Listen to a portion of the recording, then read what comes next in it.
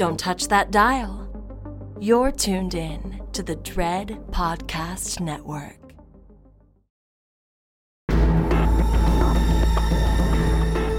You are now listening to Postmortem with Mick Garris, where the most influential voices in horror cinema will spill their guts to the renowned horror director, writer, and producer.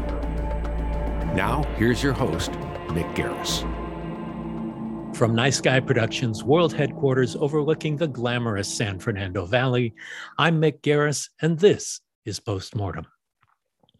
As I'm recording this, Spider-Man No Way Home just grossed $250 million on its opening weekend.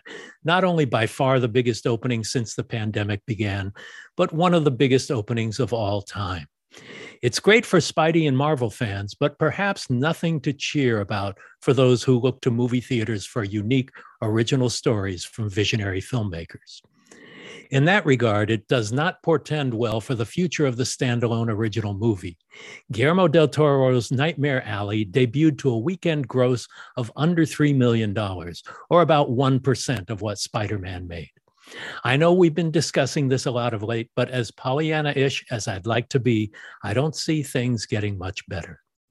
The theater experience more and more is becoming a gaming experience, a turn from storytelling to spectacle and sensory overload. Honestly, there's room for both. I enjoy a big, bombastic adventure too, but I'm more directly drawn to a unique story in the hands of a gifted and original storyteller. Something new, something trailblazing, a tale that takes me somewhere I've never been before. A story involving realistic, complex characters drawn into a tale with surprises. It's getting tougher for movies like that to find their way into theaters, and every time an original, self-contained film fails to attract ticket buyers, it's another nail in the coffin. Nightmare Alley may be a remake of a 1947 classic, but few modern moviegoers have seen the original.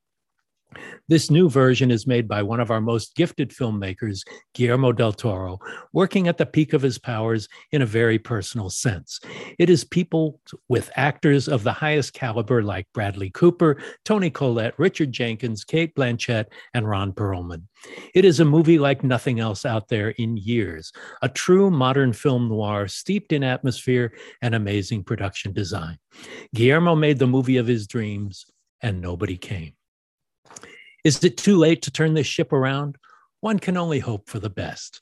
But when Steven Spielberg's latest flounders at the turnstiles, and in our genre, movies like Edgar Wright's Last Night in Soho, my favorite movie of the year, and Scott Cooper's Antlers, produced by Guillermo, and James Wan's Malignant have failed to garner ticket sales, it portends a bleak future at the cinema. Movie theaters are still where I want to see the movies.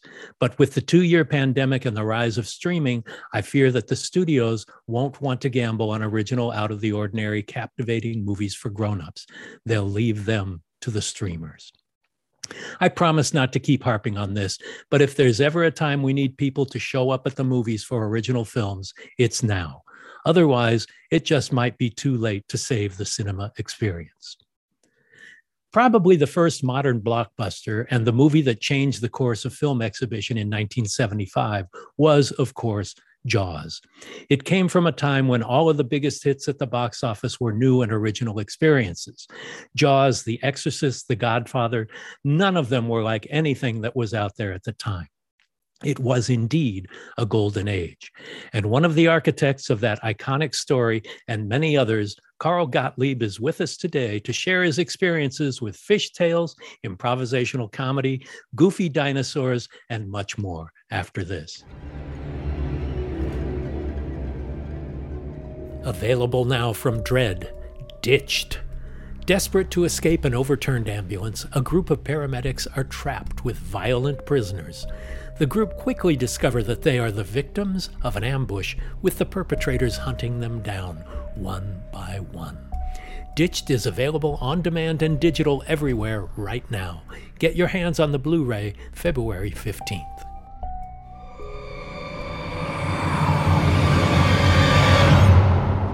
Carl, welcome to the Slab. Thank you so much for joining us.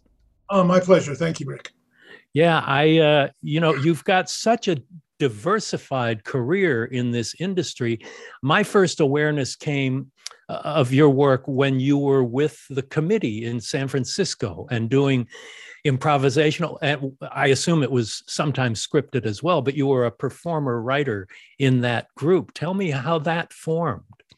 Well, I didn't form the group, but the notion of a resident improvisational theater kind of began in Chicago with the Compass Theater and Playwrights Theater at the University of Chicago back in the 50s. And then it expanded with the Compass Theater, and then Second City began.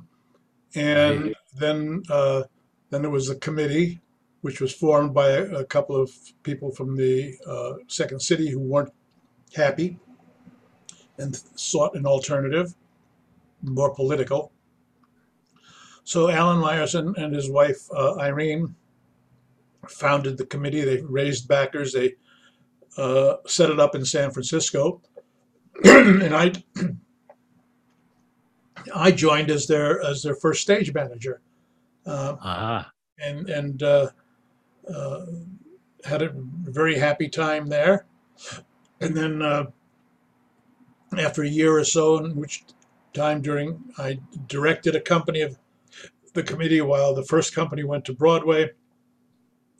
Then they came back, and I was directing the caretaker company, and then the original company came back, and caretaker company went on unemployment, and I went back to being a stage manager.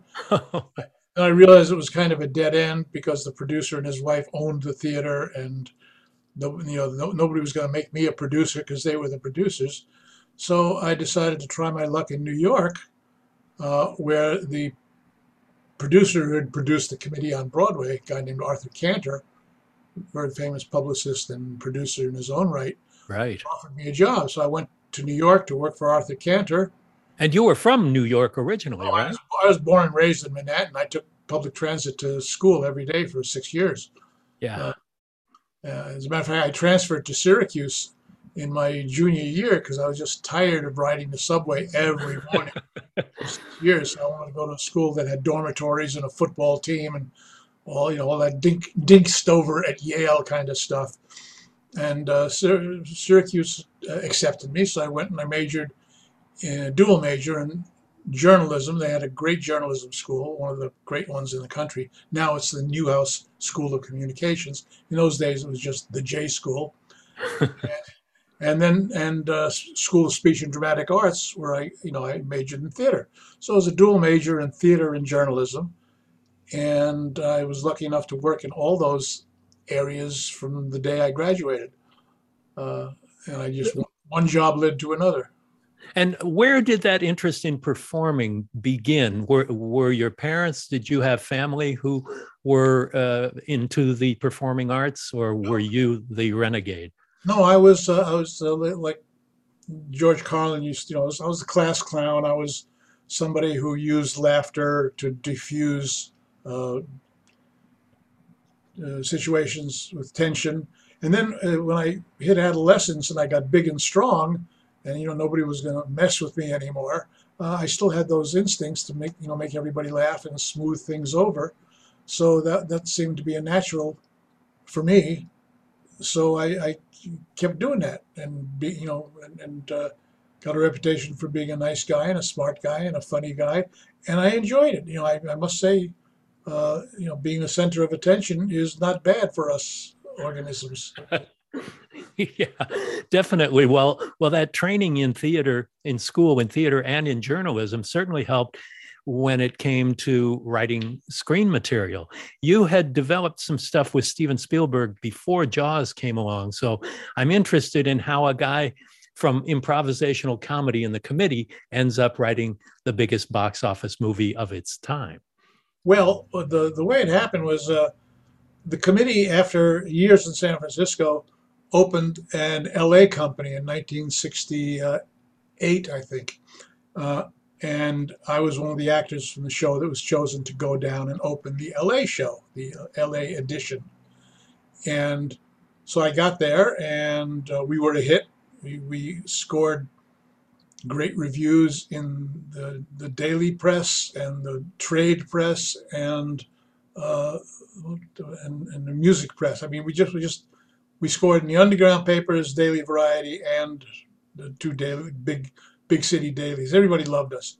So a lot of people came to see the show, and we'd improvise nightly. And um, Spielberg and I had the same agent, and he put us together. He knew that I was a few years older than Stephen, and I had a kind of a wide social background that Stephen could benefit from because he was a kind of a solitary nerd at that point.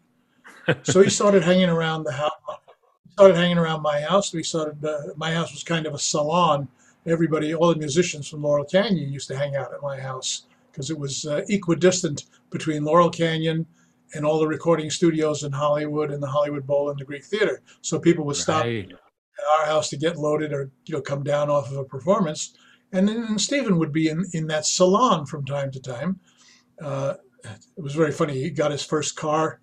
He signed his contract with Universal Studios, and with his new money as a TV director, he bought a new car. It was exactly what you would expect from a guy from Phoenix, Arizona, who was 19 years old or 22 years old. It was an orange Pontiac Trans Am with a spoiler and big tires.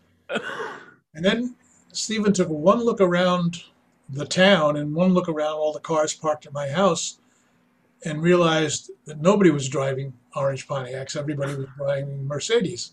No, he bought the wrong car. Yes. So he immediately bought a Mercedes. He bought a little 220s.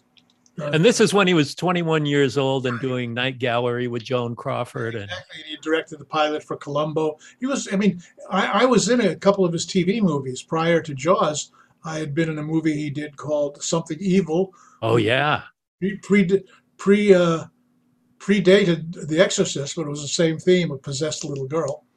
And then I appeared as a ongoing in a pilot that he had directed a pilot for Columbo, and then they did a spin-off for Martin Landau and Barbara Bain called The Savage Report, and I was in The Savage Report. wow, perfect casting. As an actor, yeah. And then and then the committee, when the committee opened, Stephen was a frequent visitor at the show, and we'd hang out. And our mutual agent, Mike Medavoy, would sign me as soon as I had gotten, a real job, not on stage, but at the CBS. I got the Smothers Brothers hired me, and I went to this location here. This is CBS. Yeah. Yeah. Well, this was such a counterculture breakthrough in the world of mainstream network television. The Smothers Brothers were doing comedy that was not your sitcom style. It was very hip. They didn't look the part, but they could not have been more into a changing world of comedy that you were a part of. Well, they were the vanguard of counterculture comedy until Saturday Night Live came along. Smothers Brothers was as hip as you could get. And, there's a group of us who started on that show as young writers, and all of whom made, advances in television comedy since then. That class of writers at CBS included Steve Martin and Bob Einstein and Lorenzo Music and a guy named Paul Wayne and McLean Stevenson. And Mason Williams, who went on to have a hit record with Classical Gas. Exactly, and Mason was a close friend of Tommy and had turned him on to acid. So there was a lot of ferment going on, a lot of people hanging out at our house, and then my agent at that time was Mike Medavoy at CAA, who is as big as you get. Yes, and he put me and Stephen together to write stuff that Stephen could direct. And we went around. We wrote some pitches together, and we went around pitching them, and we couldn't get hired because nobody would take a chance on locking Steve in as a director. So because he hadn't done a feature yet. Exactly, and Duel was just around the corner, but hadn't come out yet. So right. he was kind of an unknown quantity. So nobody hired him. So we languished, but the work kept going. I kept getting other jobs. I went to work. Bob Altman hired me to be in MASH in the movie, and I got some great jobs. And Stephen, of course, did Amblin, which got him signed to Universal.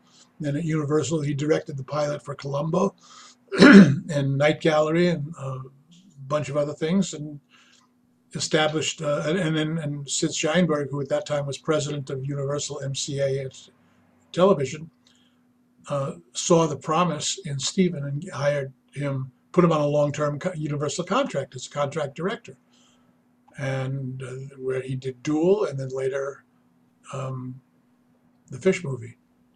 The Fish movie. Well, tell me, the first time you read Jaws, the book, was it because you were being offered to be the screenwriter to take over after the first two writers? Right. They said, we're having problems with the script. Joe Alves is working on it. Joe Alves was the first one to work on Jaws, even before Stephen. The production designer, yeah. Production designer, yeah. So I read the existing script by Howard Sackler. I read the book, the novel, to see if there was anything I was missing or that should have been included or should be cut out. And I found, huge stretches of novel that didn't belong in a good movie story. So I read it, and I was impressed by the unique handle in that film, which is the shark was the lead character. An inanimate, creepy villain became the most important character in the movie. With dead eyes. So I signed on to rewrite it, and it was only 3 weeks before principal photography started. So I was, Stephen and I had just this reckless confidence of youth. We said, we had this great big production meeting because everybody was meeting in Hollywood before we all decamped to Martha's Vineyard to start shooting, because it was 3 weeks. And Stephen and I sat there with an outline on 3 pieces of paper Scotch taped together and went through the whole script, fearlessly saying, don't build the lighthouse, we're not going to be inside. Do build this. We're going to spend a lot of pages in the Brody house, make sure the house is, lit from all angles. And we went through the whole script. And a few days later, I was on a plane with Stephen to Martha's Vineyard. We stopped in Boston to do casting locally. We didn't have Dreyfuss or Shaw at that point. We were scrambling to get 3 leading actors. Scheider was already on board. But I knew Rick Dreyfuss from L.A. He had an improvisational theater of his own. So I reached out. He said, I read the script. I think it's a movie I'd rather see than be in. I said, come on, I'm on it. I'm doing a rewrite. We're going to make it funny. We're going to make it human. Come on up, at least meet Stephen. So luckily, Ricky was on the East Coast doing publicity for Duty Kravitz. So he came up to Boston and walked in the room at the hotel where we were casting extras. And he had the Levi jacket and the wool watch cap and the scruffy beard and the rimless glasses. And Stephen took one look at him and says, don't change a thing. Don't change your clothes. You got it. And then a little later we got Shaw. Which is amazing. Let's back up just a little bit. Peter Benchley, the author of the book, also was contractually obligated to write a couple of drafts. Yes. So that happened, but he's a novelist, not necessarily well-versed in the machinations of making a movie. Yeah. But then Howard Sackler was brought on board next. So politically, how did that work out? How uncomfortable was it for you to come on board? Not at all. It was if we had all been working in the same room, it would have been very uncomfortable. But it was what I call a serial collaboration. Peter did the first 2-3 drafts of it. It was part of, it wasn't so much that they were interested in his screenwriting, but it was a way to give him more money in addition to the rights purchase that he had gotten. Okay, nice. We'll give you this much for the rights, and you can write the screenplays for whatever money. So he did, and those are the drafts that Sackler inherited. And then Sackler went at it and contributed a great deal, including the Indianapolis speech. He found that and put that in the script. And then that's the script that I inherited. And did Stephen bring you And on board? yes, Okay. So you he were sent me a somebody copy. Stephen trusted and brought in. Yeah, he sent me a copy. He sent me a copy of the Sackler script, which I still have, and had a note on the cover saying, "Eviscerate this, analyze it."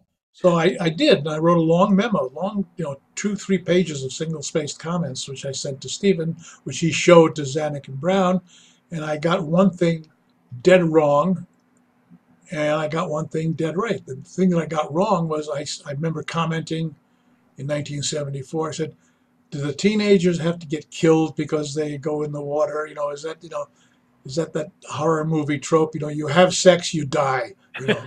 Yes. I think that's a wrong note." And then, of course, Stephen proved me wrong by doing the best death in movies. Yeah. And then what I got right was I did say, and I have this in print, in writing, I said, if we do our jobs right, me and Stephen, people will feel about going in the water the way they felt about taking a shower after Psycho. Right. And to this day, in the AFI top 100 horror films of all time, it's Psycho is number 1 and Jaws is number 2. Exactly. And I was able to tread the boards of Psycho myself. I directed Psycho 4 with Anthony Perkins, which came along 30 years down the pike. Yeah. But well, the iron law of sequels, which I'm happy to share. Sure. Iron law of sequels, only the last one loses money. Well, the last 2 in the case of Psycho did, but that's okay. There was another fortuitous thing about your working on this as an actor playing Meadows, as well as the screenwriter who's there day to day, constantly churning out pages for the production and for the director. But you were also writing a book on the making of the film, which is probably the premier making of book ever. I was hired when John Landis was going to direct The Incredible Shrinking Woman, which he later was directed by Joel Schumacher. I was brought in to write the making of, and the very first book I got was the Jaws log, which to this day is, there it is, which is the greatest of all. And you've updated it over time. Yeah, I didn't plan on doing it. I didn't plan on writing it. It kind of came about after the fact. There it is. Right. The Jaws log, and the latest is the 30th anniversary edition, if I'm not mistaken. I think this is the 35th. Anyway, when it went through all these printings. No, what happened was the film was finished, and the studio was making plans for merchandising, and they'd just gotten a foothold in publishing. Universal had, and they'd hired somebody to liaise with the publishing companies. They thought they had a buyer for a making of book, but it was originally going to be a coffee table photo book with comments by the author, by Benchley, by Zanuck and Brown, and by Steven Spielberg. And Steven said, "Can you? I'm too busy prepping Close Encounters. Would you write my third of the book?" So I said, "Sure, I'll ghostwrite it." I didn't have any ego. And then Zanuck and Brown dropped out, and then Peter Benchley dropped out, so I was left alone to write the book. So I went off to a fat farm with all my notes, because I had been there. Luckily, the thing that made it easy for me to write the book is I had been there for, 2.5 months, 3 months while we were shooting the film, and I met almost all the principals. And the few people that I didn't meet, I could go out and interview, which I did. I mean, I interviewed Carl Rizzo, who was the little man, the little person who went and had the shark misadventure in Australia. With a little shark. No, sadly, with a big shark. That's what it's about. So I got a chance to interview everybody, and I had all my material. I went up to a fat farm in Sonoma, and went into isolation for a month and wrote the book. And then and I got it finished, and it came out in time for a July release. Would have been nice if they released a day and date with the movie, but the movie came out in June of '74, and my book came out July 5th of '74. And all the money that I made from Jaws came from the book. I didn't get paid shit for writing and acting in it. Really? I got scale. Wow. Well, tell me about the experience of being there, because even a writer who's on the set is not really on the set. They're in a hotel room somewhere. But you were an actor. You were on the set.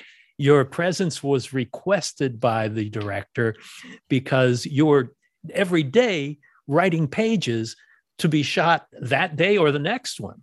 Tell me about how that worked, what the house was like and what the set was like.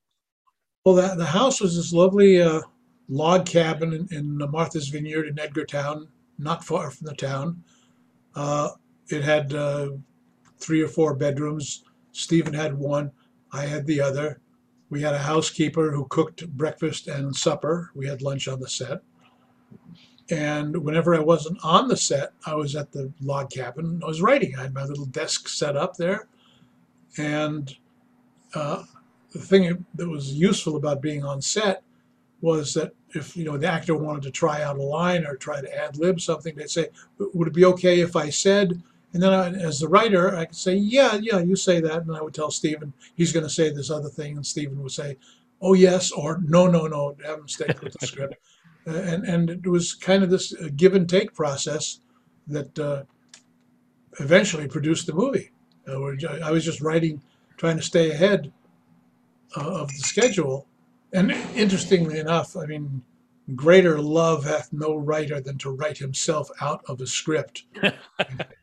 If you look at the original release print of Jaws, I've got co-star billing. It's Scheider, Shaw, and Dreyfuss. Jaws, also starring Carl Gottlieb, Murray Hamilton, and Lorraine Gary. That was the original billing. Pretty damn good. Yeah, and then but my character shrunk as a result of my rewriting. I rewrote my own character out of the movie. Not out of it, but I'm in it much less than I was when I started.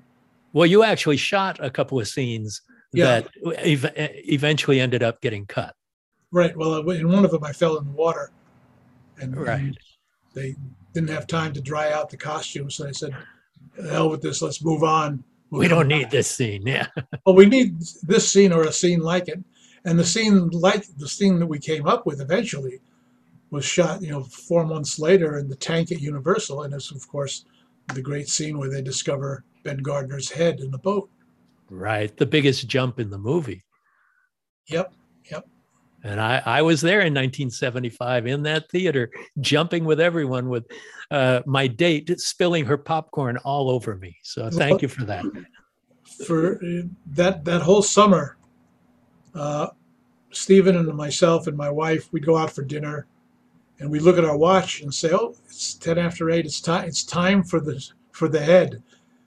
So if we were finished with dinner, we'd drive over to the theater where Jaws was playing, and we knew the manager. He'd let us in, and we'd go in and stand in the back of the theater and watch the whole orchestra, 1,200 seats. The whole orchestra would go woof when that head popped out. How satisfying is that? When I did a Stephen King movie called Sleepwalkers, and it premiered at the Chinese theater, and going there opening night when a certain event happens there and everyone in a 1,200 seat theater reacts with that. Yep. It's so precious. Well, at that point, you've done something right. Yeah. And when you were making the movie, it's well chronicled, no better than by you yourself in the Jaws log. It was a troubled production, to say the least. I think troubled production might have been coined to describe Jaws. Tell me how everybody kept going, beset by everything that could go wrong. Murphy's Law was well in action during the production of the film. Well, we were lucky. We were in Martha's Vineyard, so we weren't under the daily scrutiny of the suits in the tower. They left Stephen pretty much alone. Lorraine Gary was married to Sid Sheinberg, who was the head of the studio, which didn't hurt. but she was doing a very credible job, and it's not like she was hired just another pretty face. She actually did a great job. Right. So, uh, but it was in the old. It was in the. Everybody forgets that Jaws was, in the classic sense, a studio movie. There was a location department, a camera department, a set and props department. Actors on per diem, production managers. It was made the old-fashioned way, which was difficult because we were over budget and over schedule and kept falling further and further behind. But there was little. The studio had little choice. They could either they could at one point. We were worried that the suits were flying out to Martha's Vineyard, including Scheinberg, who wanted to see his wife. Right. And when they got there, it was possible that they would look around, see the problems we were facing, and just say, "Fuck it," wrap up the location and come back and finish the movie on the back lot, and we're done, and we'll get it out. Hmm. We'll get back what we can. Right. But wiser heads prevailed. Bill Gilmore, who was the production manager, took it on himself to hide the latest set of figures on the movie. Because in those days, the movies, everything was done by, with calculators and spreadsheets. And there was a spreadsheet for Jaws, like every other movie, that had, cost budgeted, cost to date, cost to complete, 3 columns. Right. And, cost budgeted had been climbing up and up and up, and cost to complete had been climbing up, and what it would take to finish. And he had a disastrous set of figures projected that he just finished in time for when the brass hats got there. And so it had been budgeted at $3.5 million, but by this time, what was it looking like? By this time, it was about 6.5, and he had papers that showed it was going to be north of 8. Wow. But he didn't give those papers to the studio. He could have lost his job. He committed a heresy for a production manager.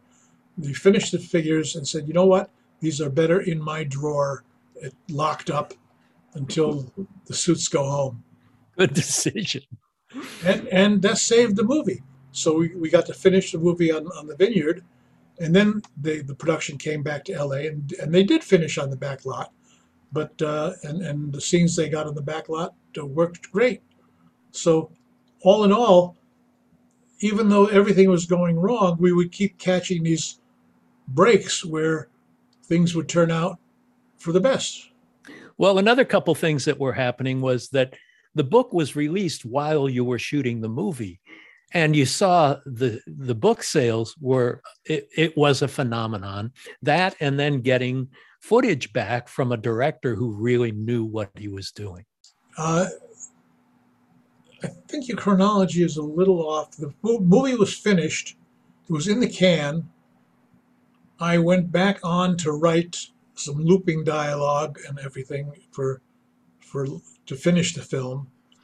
Then they told me I was going to get a shared credit, and I said, "Fine, that's good with me." Yeah. And then the movie came out, and then by that time I had finished the book. I'd been finishing the book in that, 3 months before the movie came out.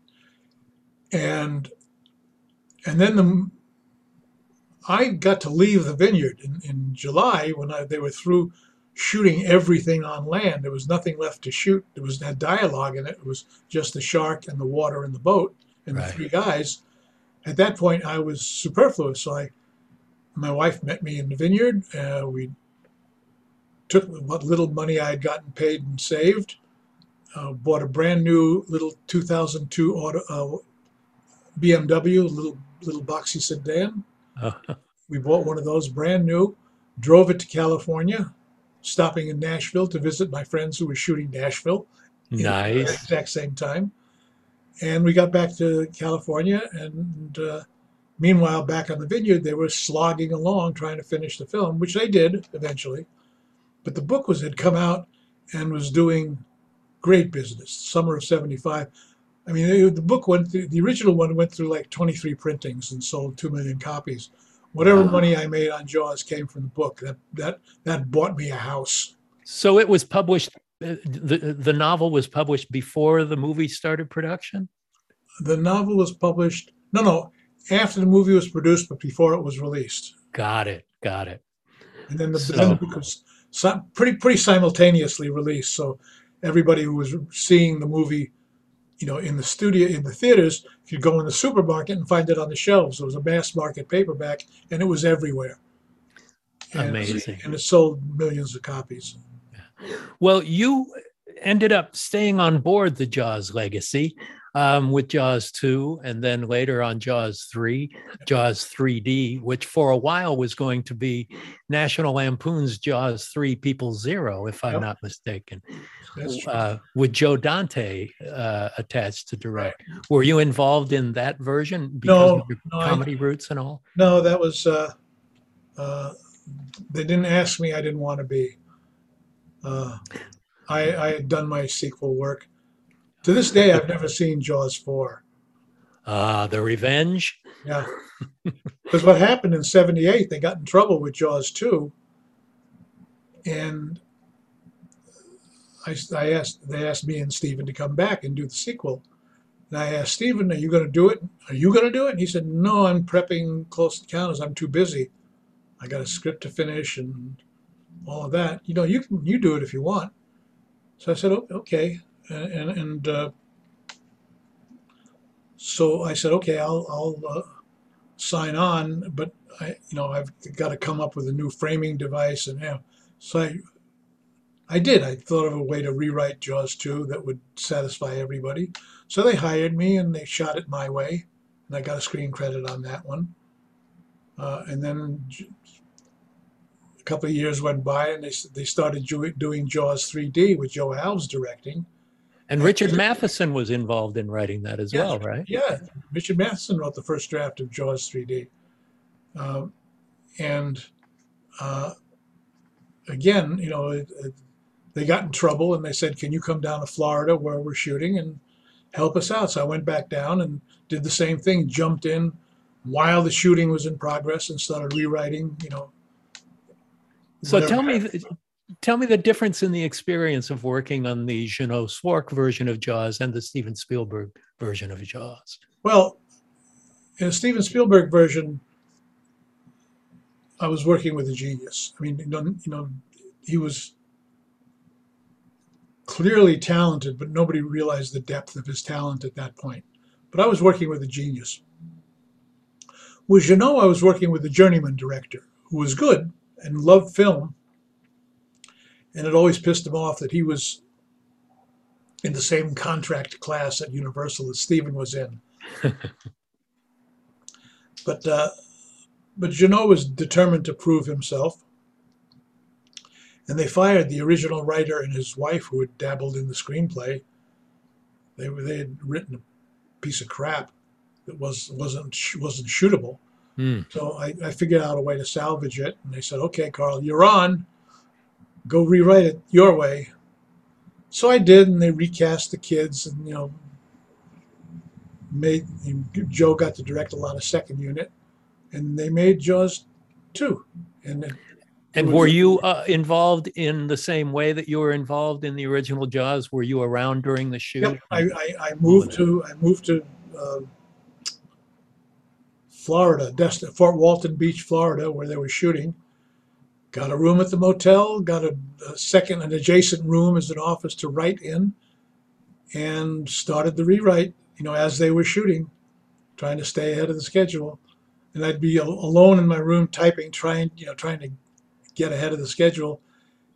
And the whole company was staying in this one big Holiday Inn, like 100 crew members. And every time I would get a little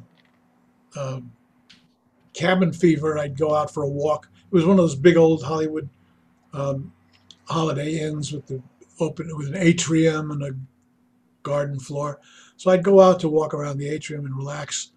And everybody who was in the production, who wasn't on set, who was in the building, as I walked by, they go, hey, Carl, how's it going? I go, it's fine, thank you. If I'd walk another 20 steps, hey, Carl, how's it going? Just fine, thank you. And then after I'd heard 20, how's it going? I'd go run back to the room and go back to writing. So were lessons learned from the potential debacle of the first Jaws in the production of the following two? To try to write stuff and plan for it so that you're not improvising on the set at the last minute, which we were pretty much able to do. And it was the same thing. We had to scrap a few set pieces that had been built. And I said, no, we're not going to be in the lighthouse. We're not going to be here. We're not going to be there. We are going to spend a lot of time in the Brody house. And they budgeted the film at, I think, $27 million. Wow. And then because I had a step deal, I got bonuses depending on the gross. So they sent me statements of the studio statements that they would send to the profit participants. And I watched the budget go from 27 to 29 million a year after the film had been shot. And I realized, oh boy, this is a mug's game. But at least I'm going to get. At least you had gross points. Yeah. Well, I had points based on gross. Yeah, and they paid off obviously, but it was dicey to begin with. But we as Larry the Cable Guy says, we got her done. Yeah, get her done. So, and that's why when Jaws 3D was on the planning board, Joe wanted to direct, and the studio said, "Okay, you can direct." And Joe said 3D, and they said, "Okay, but we're not going to make the same mistake we made with Jaws 2, which encourages everybody at the studio to use your production number for their budgeting."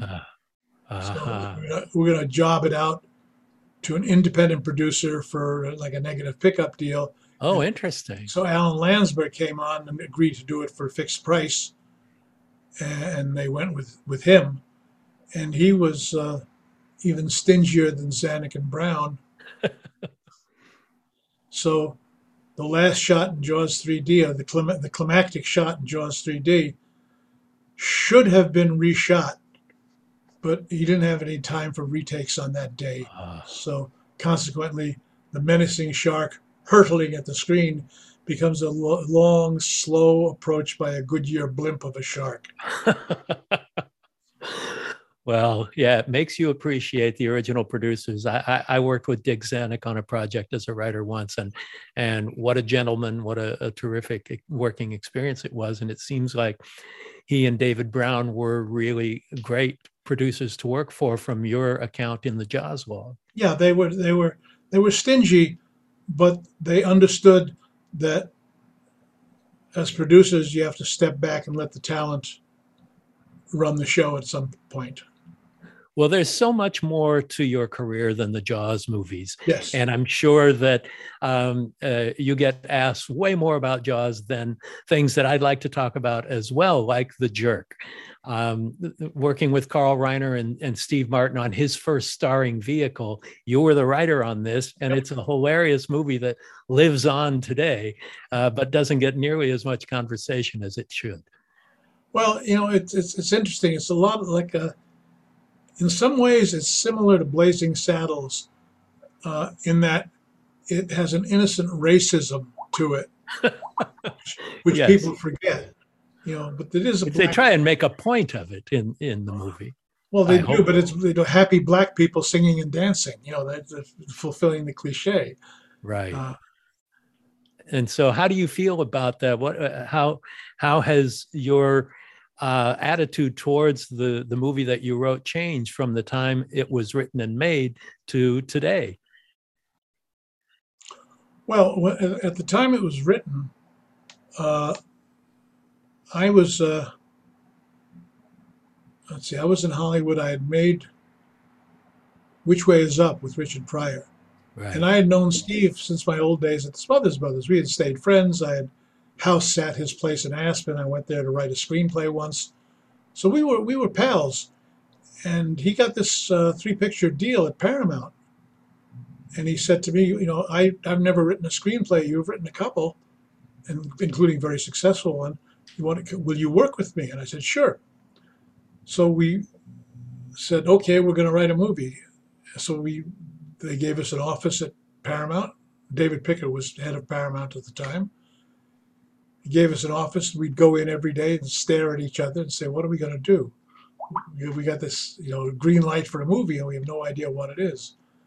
So weeks went by, and then Steve at one point were floundering, and Steve said, well, there's a line in my act that always gets a laugh. And it's, I was born a poor black child. And it begins the movie. And the two of us looked at each other and said, that's it. What if you were born a poor black child? What would that look like?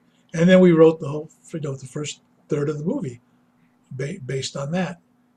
And then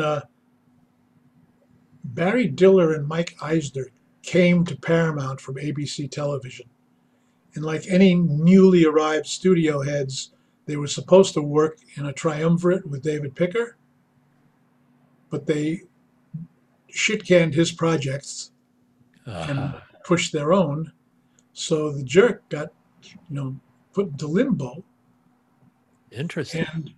And Picker and Steve Martin said to Paramount and to those guys, they said, look, tell you what, you owe us for 2 more screenplays. We got a deal. You're on the hook for about $500,000. Tell you what, you give us the rights to The Absent-Minded Waiter, which was a short subject that I directed with Steve. Hilarious. Yeah. You give us the rights, the negative, give us, the rights to that property and the right to set up,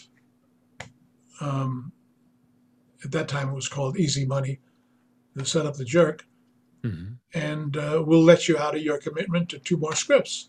So it was kind of a win-win. And David Picker went across the street and set up a negative pickup deal for like a $2 million for the Jerk. And Steve and David Picker made it, and the rest was history. And Diller and Eisner had to kick themselves and explain to the stockholders how they let that one get away. It was a huge hit. Yeah. So it justified everything.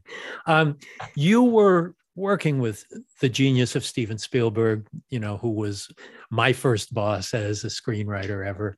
And I can attest to what an amazing and nourishing atmosphere it is to working with him.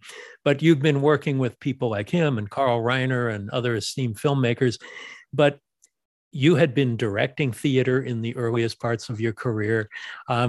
Tell me about the transition from screenwriter to director. They're very different jobs with very different personalities. It started with the Jerk. The idea was that, now David Picker, you got to remember, even in 1974, was a 3rd generation movie guy. His grandfather had run a Nickelodeon in Boston at the turn of the 19th century. Wow. So he goes back. His background is impeccable. I mean, he knows the business as well as anybody. So the plan was, in the old days, if they had an untested new breakout talent like Steve Martin, they would put him in a couple of short films, or a couple of black and white programming films like Jack Oakey, or he would be like a second banana in movies. But that studio system didn't exist in 1975. Right, no more 2-reelers, yeah. They couldn't put out a 2-reeler. But they figured, well, all right, look, we'll put out a well-produced short subject starring Steve Martin, and we'll attach it to one of our big movies. I think it was going to go out with Grease. We'll give it to the exhibitors for nothing, but the audiences will see Steve Martin on the big screen as a film comedian, and they will accept him whenever we get our feature done. He will already be established. And since I had eyes, I wanted to direct the feature because I had co-written it. they said, okay, you can direct the short. So I did. I directed the short. And that was my first real professional directing job. I had done a little film directing for Scholastic Films, but nothing on the scale. So I got to direct it, and we shot it on the Paramount lot with, they spared no expense. We got a huge standing set that we were able to use. We had good actors, and I directed it. And I can remember, they didn't have dailies for 2 days. So we were through shooting it by the time I saw the dailies. Right. You have to wait for the lab to develop the dailies. Yeah. And by then you're done. Yeah. So I went to the dailies for that, and I saw the short, and I realized this will cut together. I'm a director. And I remember I was walking across the lot by myself, going from the screening room to our office, and everybody else had gone on ahead or had stopped for refreshments. And I remember exclaiming to the walls of the soundstage. I went, ha! Just, ha! I can do this. Once you've got one under your belt and you realize, it's the same with screenwriting. Once you complete a full-length feature script, you realize, I can do this. Yep. It's a revelation. It is. And I was never afraid of directing after that. I mean, there were times when I got a little nervous. There were times I would turn to everybody on the set and say, who wrote this shit? And it was me. Yeah. And I recommend that anybody who's ever directing be assigned to direct something they wrote before they knew they were going to be the director. So when you're reading your work as a writer, you go and you say, who wrote this shit? How am I going to direct this? There's, 6 characters in the scene, and they're entering and exiting, and I've got to get them all, and I've got to figure out my angles and not cross the line and do all of that. It's a trial by fire. Well, let's talk about your feature directing debut. Let's talk about, I just watched Caveman again for the first time since it came out in theaters. It is available on Amazon Prime for those who want to check it out. And it's so supremely silly, and it has so much to offer, not the least of which Ringo Starr being absolutely charming and hilarious in it, and the lead role, but also performances by Jim Danforth's stop motion dinosaurs done in the Ray Harryhausen style that had never been done before and were imbued with such character that they are just hilarious. Tell me about that, because maybe you didn't learn your lesson of working with special effects from your Jaws experience, because this was chock-a-block with them. I know. I knew it was going to be a very effects-heavy movie, and we shot it with, Danforth was with us for a time, and then David Allen, who was his assistant. Danforth got into arguments with the producers and left in a huff. So David Allen actually finished the movie and both hugely talented. But because they were both but because they were both really talented guys, there were times where I would act out what I wanted the dinosaur to do. My favorite is when the dinosaur gets high and falls off the cliff. His little arms go, ooh, ooh, ooh, ooh, ooh, and he falls over. And I remember acting out that whole moment for David and Jim. And there was, strictures to shooting for stop motion. You have to get everything exactly right, because film elements have to line up to be integrated. But it was a great education in special effects filmmaking. In directing actors, I had Shelley Long, who was a wonderful actor. Yeah. And Robert Bach and Ringo Starr, and Jack Gilford, who was a great character actor, and John Matuzak, who was wonderful. He was a natural actor. He was brilliant. And I was blessed with that. Avery Schreiber, who was an old Second City veteran, who I had been in the committee decades earlier. It was kind of a really happy combination of talents. And you also wrote with Rudy DeLuca, who has a long history with Mel Brooks, and a very Borscht Belt style comedy that you brought to this dinosaur tale. Right, exactly. I know Rudy was disappointed that he didn't get to direct because the producers had promised him he could direct, and they had promised me I could direct. Oh, there's an interesting tale. And then when the script that was rewritten by Rudy, heavily rewritten, when they got the green light, they called me, and then I had to call Rudy and said, good news, good news and bad news. Or for me, it was just good news. I said, good news, we got a green light. We're going to be shooting Caveman. And he said, great. And I said, and I'm directing. And he said, oh. And there was like frost in his voice. I said, bet. What's the matter? What's the matter? He said, I thought I was going to be directing.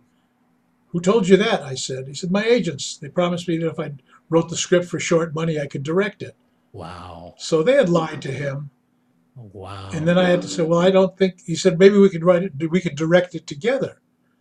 And I said, I don't think that's a good idea. I think a direct movie needs one director, and I'm it. And he said, well, we'll see.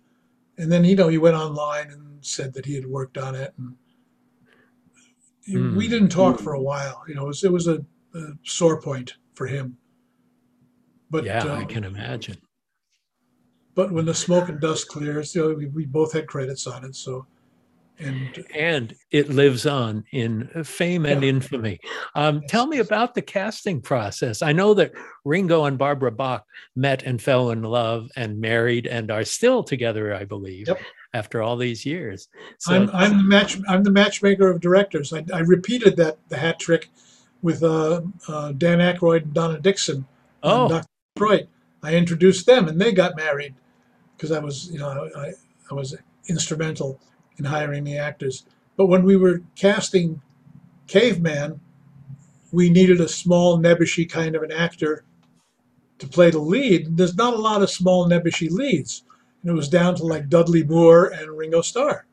Oh, wow. And we had been I think we made an offer to Dudley, but he was doing something else. In any case, Dudley Moore didn't do it, so we got Ringo.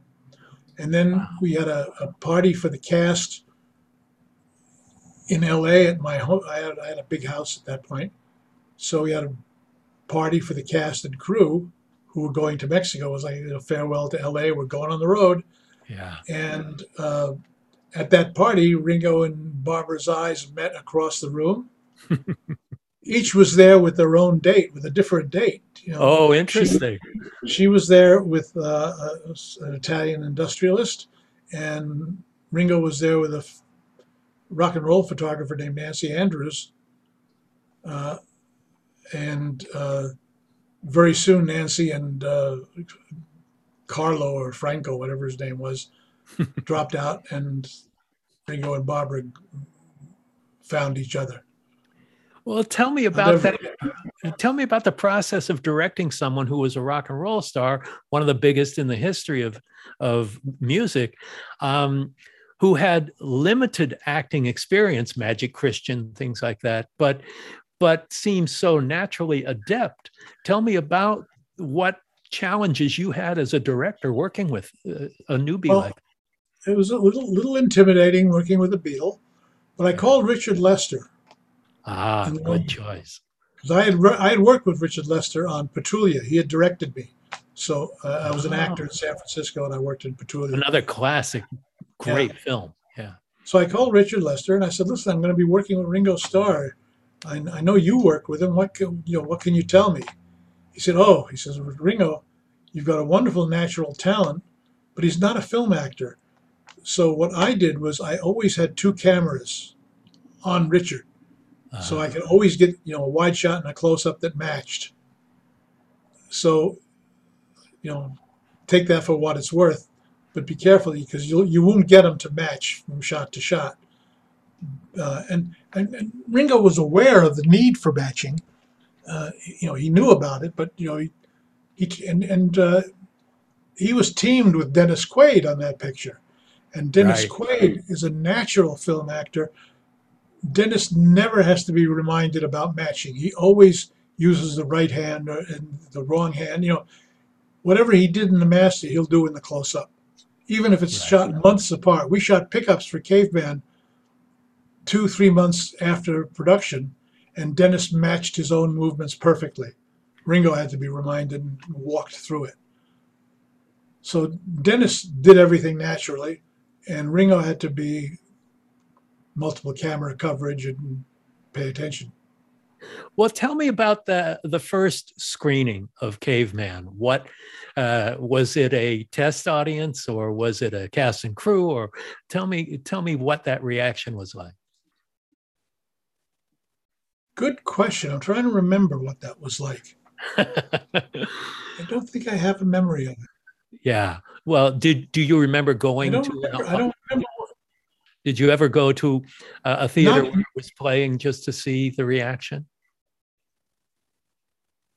yeah, I did that, but not so much. I think I was already doing other stuff at that point. I was probably doing Jaws 3D.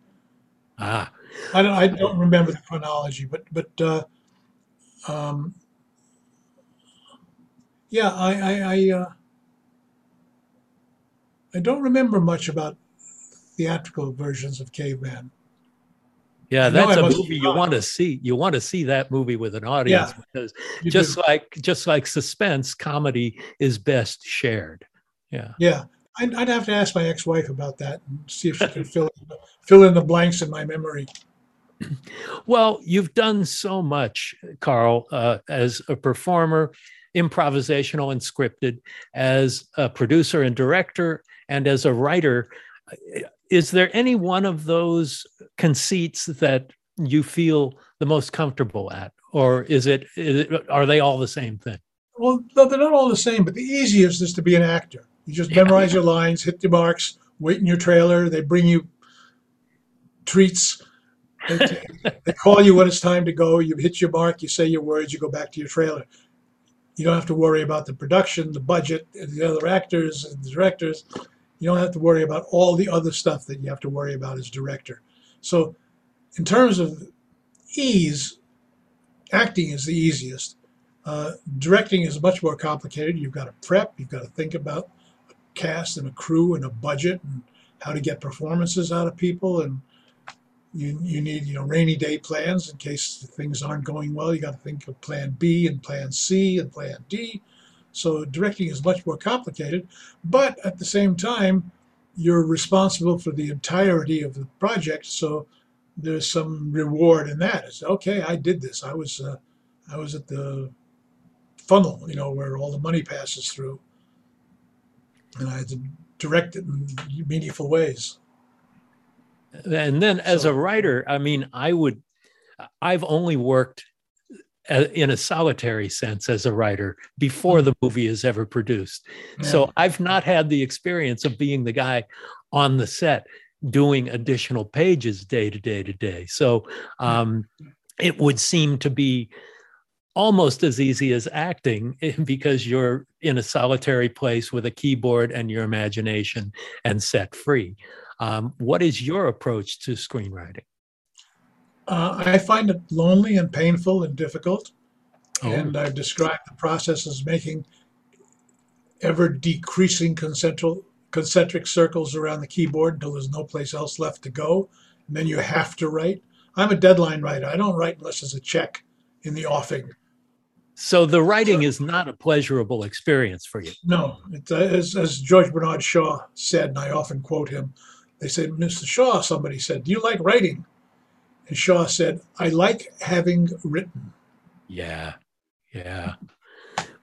So The process is painful. between comedy and thrillers, I mean, the Jaws movies were things that kind of ended up in your lap, not necessarily by you reaching out for them, but them being offered to you. What field is most comfortable and most fun for you in terms of telling stories and making movies or television shows? Um, You're a funny guy by nature. yeah, I like directing stuff that I've written because I kind of know what the intent of every line is because I wrote it. So the combination of being a writer director is, you know, probably the best of it. Yeah, But more so than performing. more so than performing. Performing is fun and it's easy, and you're recognized. I mean, nobody recognizes writers. As That's for sure. everybody says, as they say, nobody believes movies are written. They think the actors make it up as they go along. That's a line from The Bad and the Beautiful. Yeah, I know that movie well. It's a beauty. Well, Carl, I can't thank you enough for joining us and giving us a little bit of insight into all of the amazing things you've been a part of. And we've only scratched the surface, and hopefully we can do it again sometime. Sure. Happy to come back. It's a blast to finally get to know you a little bit better and find out about your work. Great. Thank you. Thanks a lot, Carl. Thank you for listening to Postmortem with Mick Garris. Download new episodes every Wednesday and subscribe on Apple Podcasts, Spotify, or your favorite podcast app.